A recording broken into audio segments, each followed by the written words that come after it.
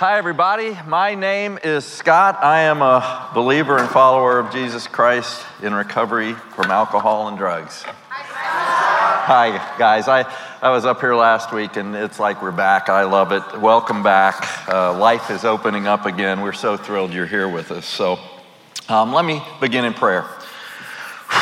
Lord,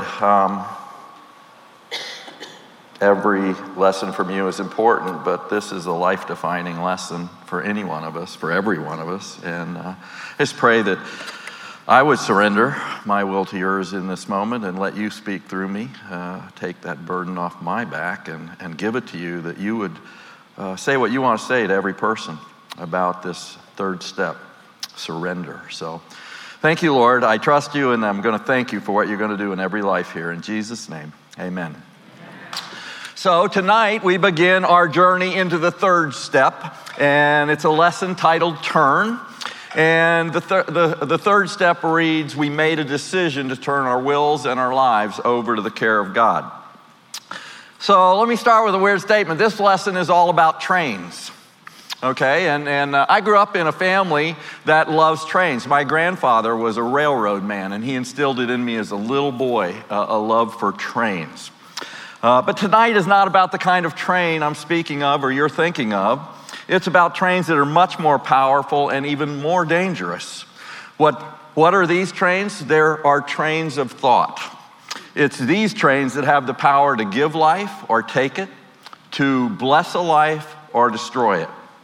And in the first few months of my recovery, while I did not understand it at the time, I now know I was so blessed to actually listen to my sponsor and hear what he said in one of the first things he said. He says, Scott, you don't have a drinking problem, you've got a thinking problem.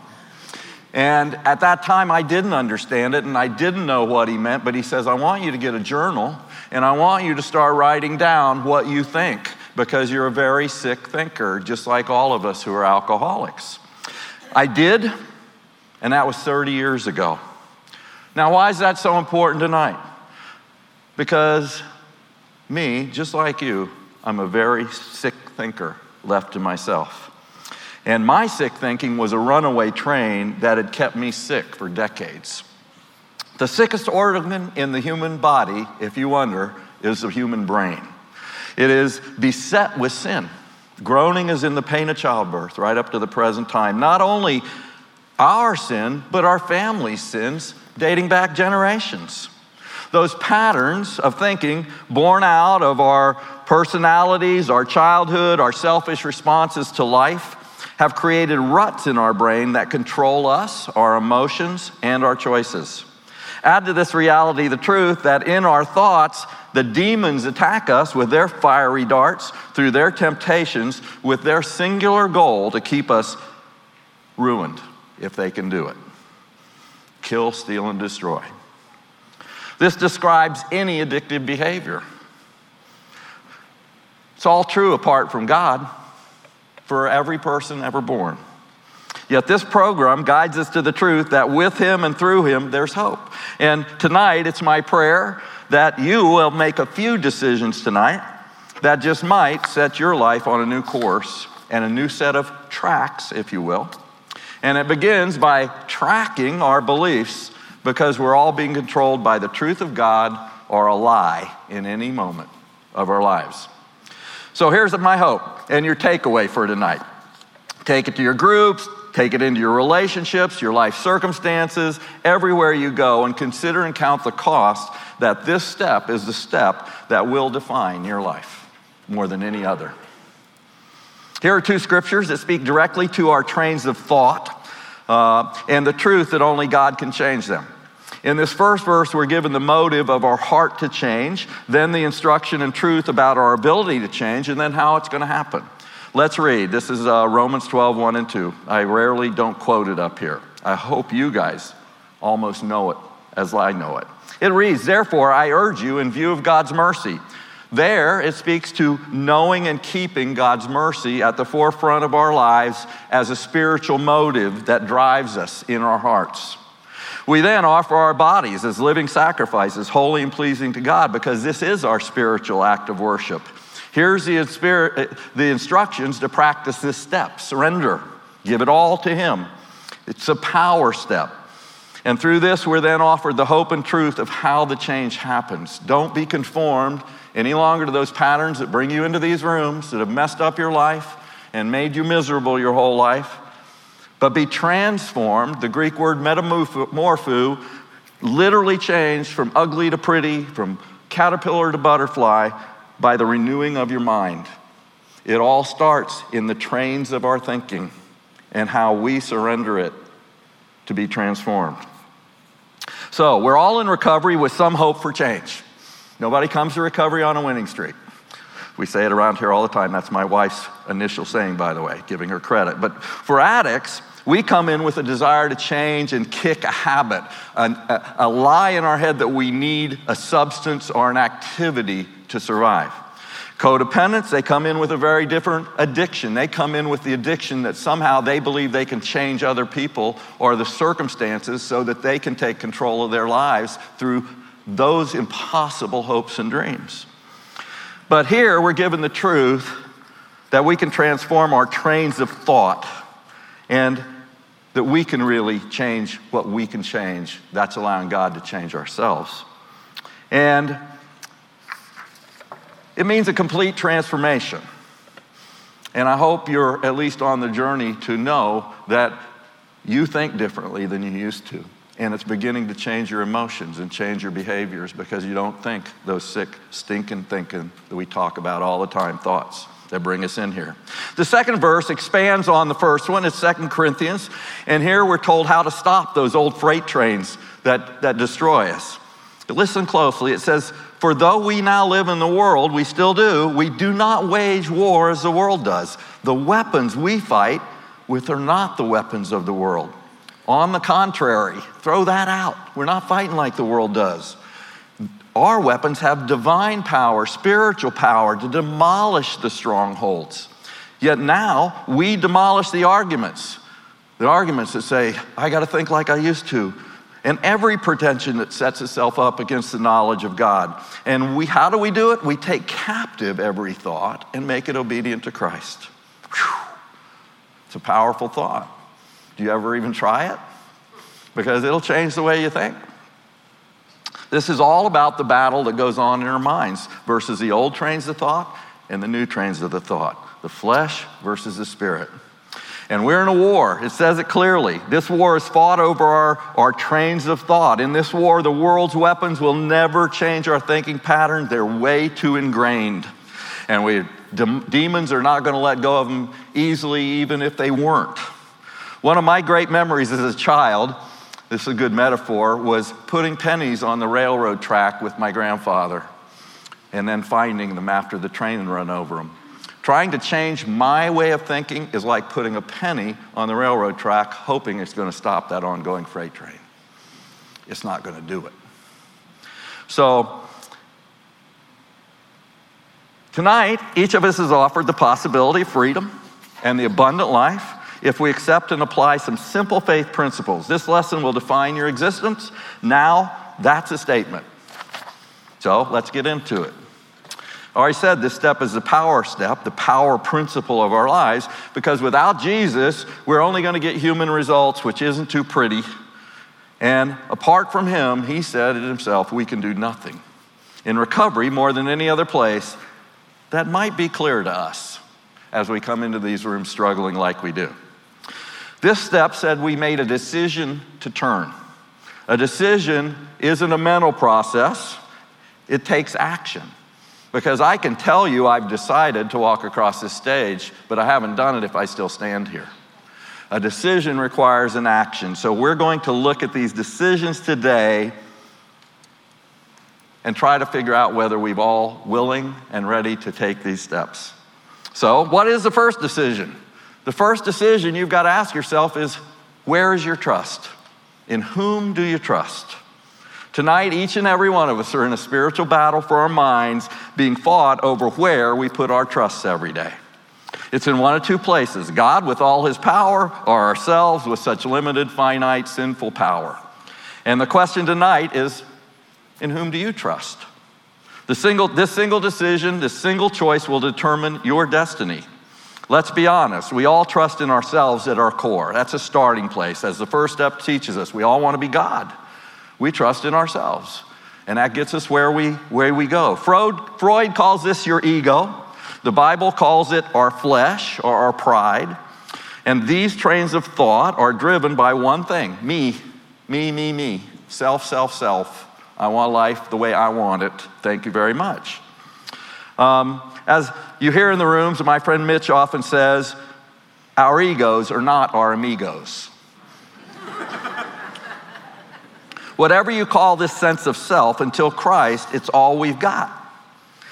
Yet, as we're told, and we've already seen, even after Christ, we're still in a war. It doesn't change the war and the battle for the way we think. And so, all of our decisions, all of our trust has to be placed in Him if we're ever going to find true freedom. Now, that's a daily struggle for any of us. But yet, the truth will demolish the strongholds and the arguments if we let it, just as it promises. We got to capture our thoughts. So, as it so often does, the Bible speaks very clearly about this battle on whom you will trust, real clearly, real quick. Proverbs 28:26 reminds me daily that he who trusts in himself is a fool. The ESV puts it even more beautifully in regards to this lesson tonight. It says, he who trusts in his own mind is a fool. Same verse, but it tells you where the battle is, just like we're talking about tonight. Jesus takes this foolishness to the end game, I believe, in John 15, when he states the absolute radical truth that he says, apart from me, Jesus Christ, in your own thinking, you can do nothing. Now, the world would say, what are you talking about? I got up, I breathed, I put on my clothes. Jesus is talking about anything of spiritual, eternal value. That's what he's talking about. Apart from him, you are operating on worthlessness, your own power, your own motives, your own self, your own desires, and your own destiny. So Jesus asked the question each of us face. He said, what good is it for a man to gain the whole world yet forfeit his soul?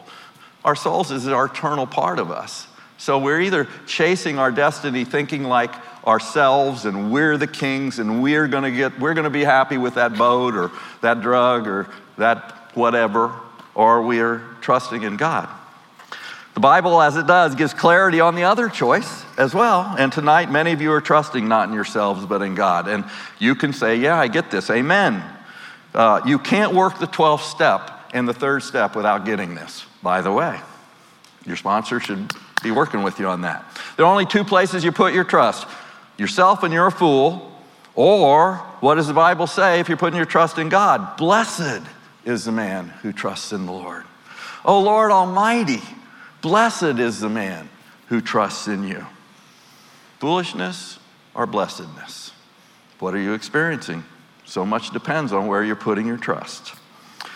So, it's a choice of who to trust, not chance, that's going to determine your destiny. It's this choice, not chance, that will determine your destiny. And obviously, the right choice, being blessed, is to choose God. This is the first step in the third step process. What word do we use to describe this trust? Let's just clarify it, the scriptures and what we talk, we're church. It's faith. God says, what is faith? Faith is being sure of what we hope for and certain of what we do not see. Hebrews 11. All it takes is faith. That's the good news, folks. We're going to get to that.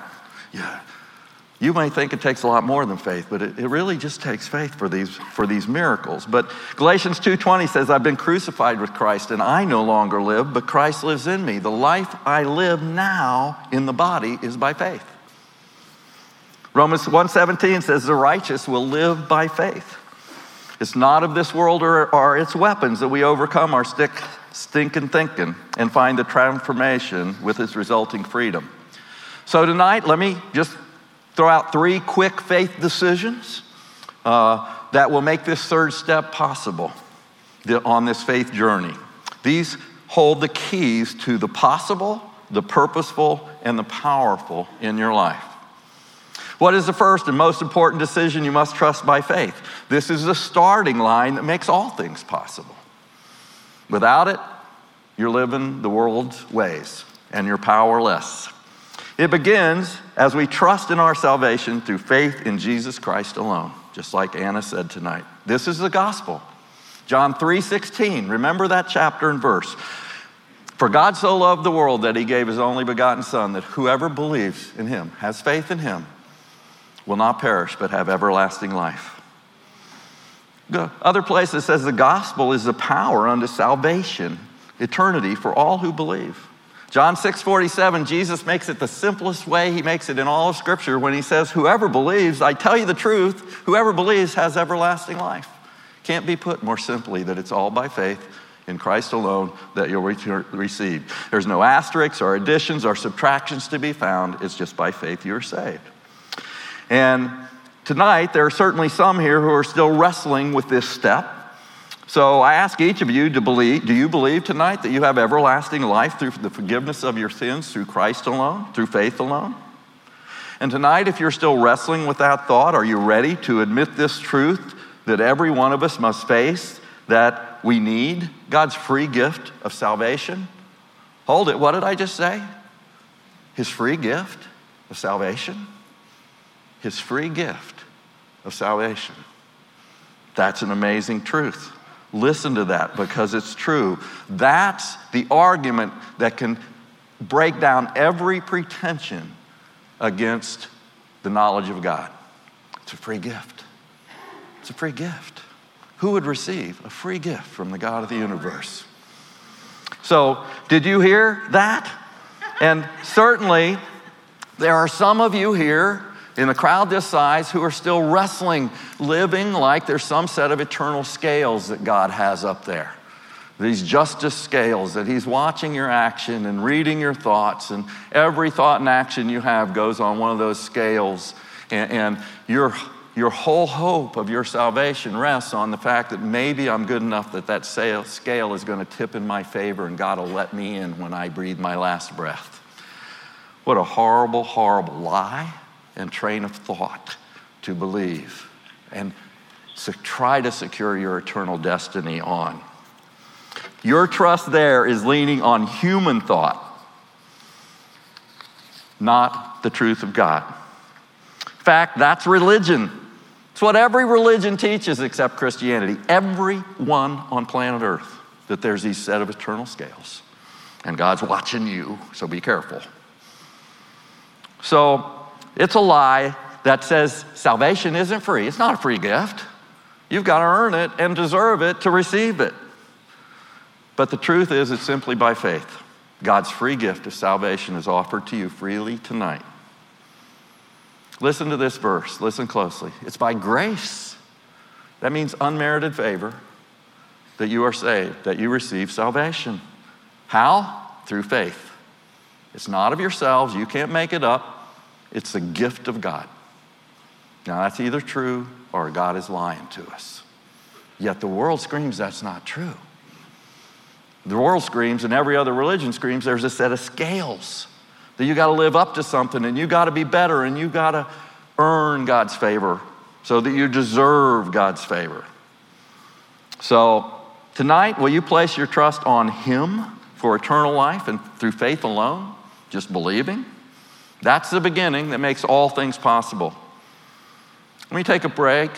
Would all of you pray and bow your heads with me right now?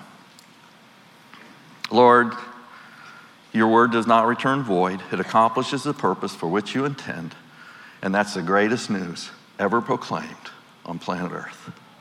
We don't have to earn your favor because we never can. We certainly will never deserve your favor, not a one of us.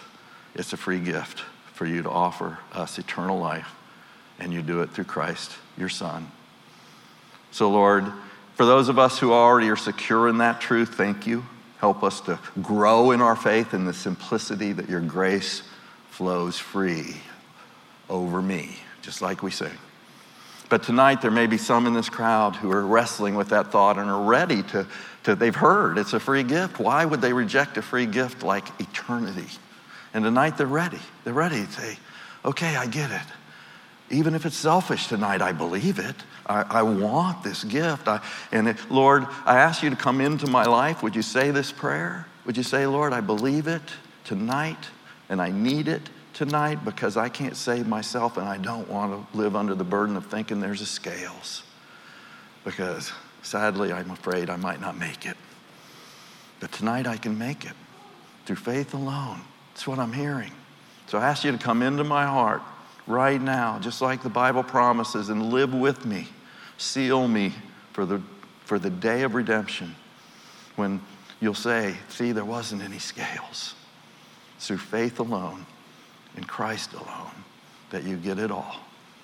And Lord, if you'll give me that gift, I'll pay attention.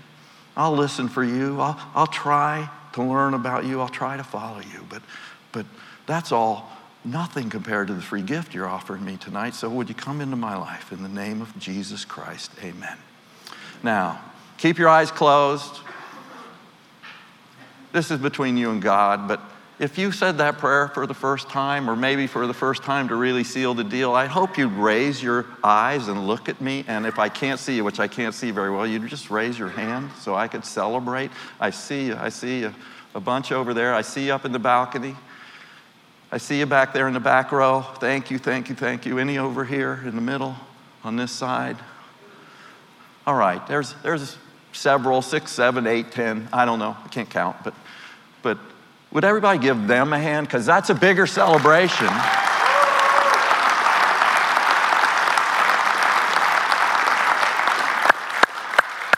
That's a bigger celebration than what Anna did, because Anna already was saved. She was just celebrating the salvation. Right now, these people received the Holy Spirit, entered into the eternal family, and will be with us forever in the kingdom of God. Now that's worth celebrating.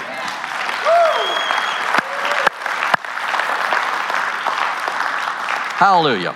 So now hopefully none of you rejected that gift. If you're still struggling and you didn't raise your hand, or you still think it's not true, ask God if it's true, and then go home and you can pray that prayer by yourself anytime, anywhere, and God is faithful. He hears you and he'll answer your prayer. It doesn't have to be in a public place like this. Just do it and believe it. You got to believe it. But now hopefully all of us are in Christ, and he's in all of us, and all things are possible. That's the starting step, the possibilities of faith. Yet, as we've seen, the battle still rages over those old trains of thought. So now we must take the next step of faith that's required of any of us that makes this faith purposeful. First possible, now purposeful. What's the second step of faith? That we, through faith, believe the Bible is trustworthy. Jesus is trustworthy, and the Bible is trustworthy. It's his word. It's his revealed truth. You want to know God, you got to know Scripture. Why? 2 Timothy tells us. Listen to what he says. All Scripture is God-breathed and is useful for teaching, rebuking, correcting, and training in righteousness, so that the man of God may be fully equipped, thoroughly equipped for every good work. 2 Timothy, note the chapter and verse, 3:16. Does that ring a bell? Okay. The first step, John 3:16. The power to make it possible unto salvation that you would be saved. I don't think there's any coincidences that here in the last book Paul ever wrote to his child in the faith, Timothy, God had him write the second most important step of faith we must take in the same chapter and verse. John 3:16, 2 Timothy 3:16. All things are possible through faith in Christ unto salvation, through all who will believe. And all things become purposeful only when we quit fighting Scripture. We live in a world that's wrestling to tell us the Bible's a lie, that tells that you can pick and choose the parts you want to follow and you'll be blessed. You'll never have purpose because you'll always be wrestling with God, because it's perfect and flawless, and it teaches you and rebukes you and trains you for righteousness. So this is the second step of faith. And friends, I talk to many people as a pastor who are simply trusting in themselves as to what truth is. Look around you. Our senior pastor says, many of you trust Oprah. You know, what Oprah says is what you believe. If she says it, that's well, it's obviously true. But Oprah's just a person. She's flawed just like you and me. The Bible's flawless. It's perfect in giving you meaning and purpose to your life. Charles Spurgeon said, a Bible that's falling apart most often belongs to a person whose life isn't. Yet one after another, people walk into my life trusting in themselves. Literally, I met with one or two this week ready to argue points with me. It's not against me. They're arguing with God that these simple yet life-defining truths aren't their truths. I don't agree. The culture, the politicians, the world says the Bible isn't true. So if you can be saved because it's through faith alone that you receive eternal salvation, but you're never going to find true purpose in your life if you spend all your time arguing with God because you don't like His Word. So you got to surrender your faith to believe the Bible is true as a second step in this part of our step process of faith. And finally, we make the full circle back to the step with which we began through faith. We make a decision to trust by faith that God is so trustworthy we can surrender everything to Him. That's the third step, the step that makes all things powerful. Faith makes salvation possible. Trust in the Bible makes all things purposeful. Surrender to God in the third step makes all things powerful because it's His power at work in your life. So, in this step, we surrender to His lordship. Jesus is Lord. And that's a battle. This isn't a one-time process. Not for any of us. Certainly not for me. This is the third step. And you want God's strength and power, this is where it's going to be found. If you're not ready to surrender to Him, He can't empower you because you're still operating on your power. Because just like any of us, we struggle, but God doesn't. We're untrustworthy. God is trustworthy. And the eyes of God are ranging the whole earth to strengthen with His power, His force, those whose hearts are fully committed to Him. That's surrender. So as I close, let me just review. We're all stinking thinkers. I hope we've got that much down. The old patterns developed by the trains of thought that are rutted into our lives control us until and unless we work our program.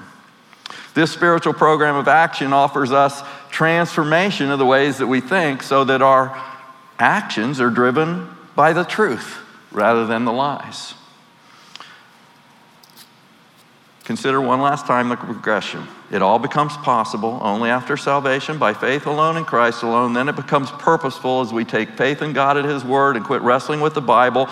And then it becomes powerful, able to demolish every stronghold and pretension that sets itself up against the knowledge of God, that holds us captive as we capture those thoughts that once held us captive and make them obedient to Christ through a surrender of our wills to His in lordship. So let's close with the third step prayer.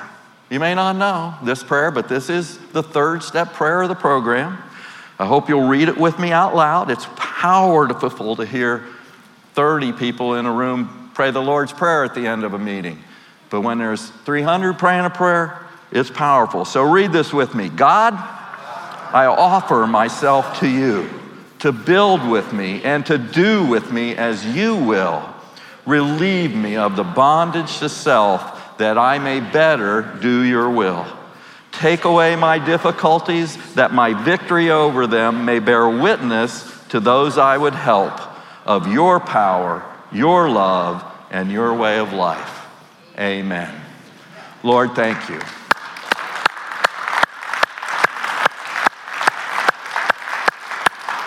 Let's stand and say the Serenity Prayer.